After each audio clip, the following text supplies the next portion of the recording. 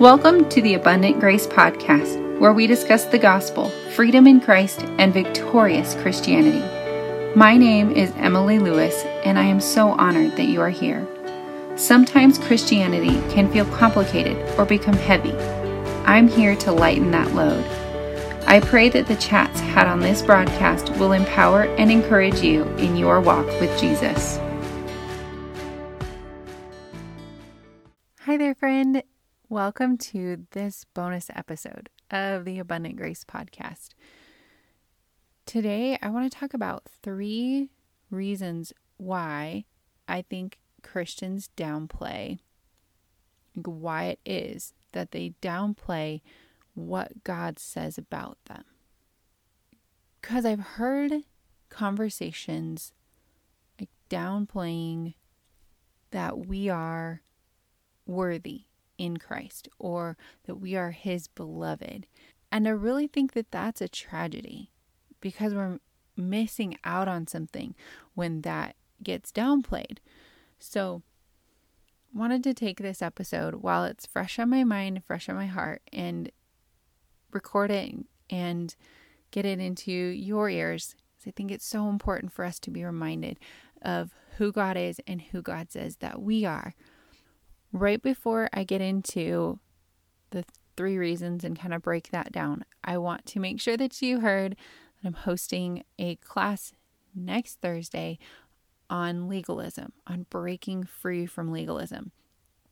And that really is the perfect image to have in our minds when it comes to trying to earn God's favor by following the law. Paul talks about this in Galatians, and he talks about the bondage of legalism. He doesn't use the word legalism, but the bondage of that. So we want to break free from that so that we can grow in grace and walk in freedom. The class will cover how we can identify where legalism, that trying to earn God's acceptance, manifests itself in our lives, and how we can flip the script on that and preach the gospel over ourselves and learn to rest in Christ. This is a free class, so go grab your ticket at yourrelationshipwithgod.com/legalism class. I can't wait to see you there. I can't wait to just bask in God's love and explore what freedom in Christ practically looks like. So now, jumping into the 3 reasons why Christians downplay what God calls them. Number 1 is they don't understand who is speaking this over them. I think we get the idea that when someone speaks out affirmations over us, like we hear some contemporary, like non-denominational type pastors, sometimes they just speak, you are enough, and God calls you chosen and beloved, and these things. And we look at them as fluffy, like they're just a motivation. They just kind of hype us up a little bit. And in our pursuit of truth, we kind of shun that and go, I'm not going to trust that because I don't trust who it's coming from. But actually, that person, maybe whomever comes to mind for you, maybe they are speaking like motivational speeches or promoting a motivational type book. But that doesn't negate the fact that it's true that you are beloved. You are chosen. Those things are actually spoken out by God over you. And God doesn't speak in half-truths. Man, sometimes, we get it half right, or we kind of got it, but then we miss the application of it. But God, He is 100% truth. What He says about you in His word, what He calls you, we can bank on that because that is Him. He is perfect. The words He speaks are perfect. So when the creator of the universe declares something, that something is you, declares that good, we can believe him. Number 2, I think Christians downplay what God calls them because they get bogged down in their unworthiness. Like, woe is me, I'm not enough, I failed again. Like this self-deprecation, like shaming and guilting ourselves. Like, why did I do that again? I am so, like, fill in the blank. Whatever the things that we believe about ourselves that somehow we think God has signed off on, when in fact, he's given us Jesus's righteousness. That is what we can continue to rest in, is our identity that he has given us. You know, there's a picture that's painted with the gospel through creation and the fall and redemption and restoration in the future. The restoration is the future. The redemption is something that Jesus did and gives to us right now. But we can forget about the redemption that he's doing in our hearts and has done because he's given us Jesus's finished work. And if we forget that, we get stuck in the fall and the woe is me. I am so unworthy to be a vessel for God, or I'm so unworthy of his presence. And while it is true that we are not enough on our own, or we are broken sinners in need of a savior, like that's all true. But Jesus has ransomed us. He traded places with us and gives us his righteousness. That is who you are. You are not the fallen person. I hope that came out clearly and makes sense.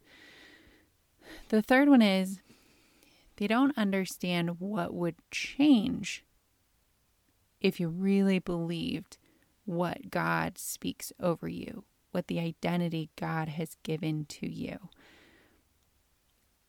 So I feel like defining identity. So there are so many different things in this world and in religion that try to define us and tell us who we are. But your gospel identity, your God-given identity, is whose you are. Who do you belong to? You belong to the creator of the universe, the King of Kings, the Lord of Lords. That is your Father. That's who you belong to. And you are defined by that. That relationship defines you. And that's really important to draw on that when we're talking about, like, why does this conversation matter? Because it's our very core, it's our identity. What does God say about us? And how can we be believing that practically in our days, like walking it out? So if we don't understand how this transforms our life, it's easy to say, oh, somebody talking about being beloved and chosen again. And understand there needs to be a place for other things, other theology, not just you are beautiful, you're a beautiful daughter of God. That it can't be the only thing. But this stuff can change our hearts and absolutely transform us.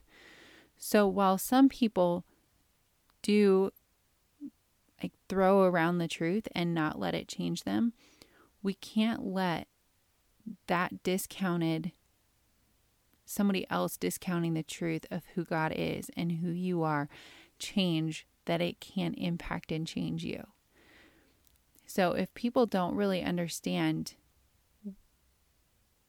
what they've done or what they will do does not define them, they will continue to shy away from what God speaks over you and what God has given you.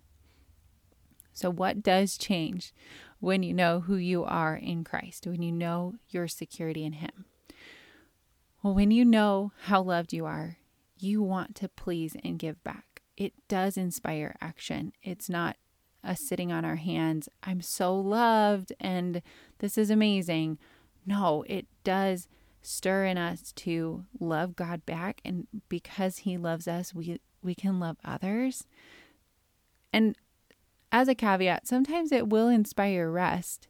It doesn't always inspire more busyness or doing more, but God's love will motivate us to change, to grow, to give back, to reach out, to connect with the Holy Spirit and allow the Holy Spirit to change us further.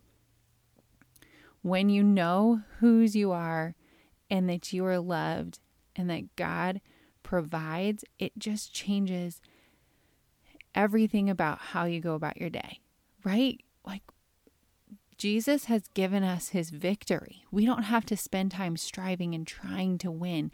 There's such a different, energy with trying and striving and being like, I have to prove this, or I have to earn this, or I have to get the victory over this, versus Jesus has conquered death.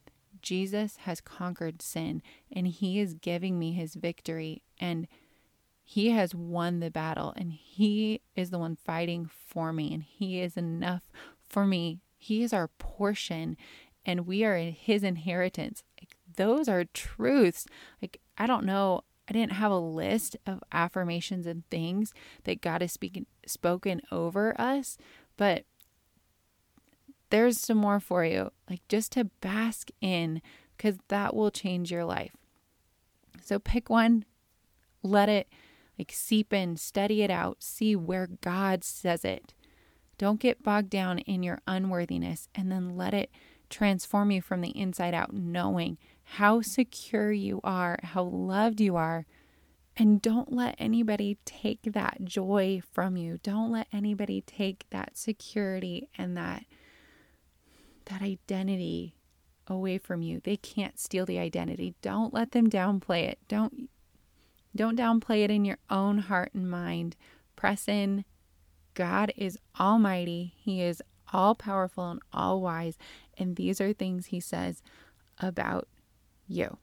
I know every time that I talk about this topic, or I think about or listen to songs about who I am in Christ, like Maverick City has Champion and Jireh. They're just life, breathing life over you, your gospel identity. I hope that it has shifted your perspective, lit you up a little bit today, and given you a little more pep in your step. And we will talk about this more, I'm sure, on upcoming podcasts and, of course, in the Break Free from Legalism class. Until then, I hope you have an awesome rest of your week. Thanks for listening to this week's episode of the Abundant Grace podcast. I would love it if you would share this episode with a friend so that they can hear this encouragement and be empowered in their walk with Jesus as well. It would also mean the world to me if you would leave a rating and review on Apple for the Abundant Grace podcast. It really does make a world of difference in getting this podcast into other people's ears so they can be equipped in their relationship with God as well. As always, I would love to hear your thoughts on this week's episode. You can find me hanging out on Instagram, Emily.abundantgrace, or you can send me an email, hello@emilyklouis.com. That's Emily, the letter K, Louis.com. And until next week, remember that God's grace abounds and won't ever run out.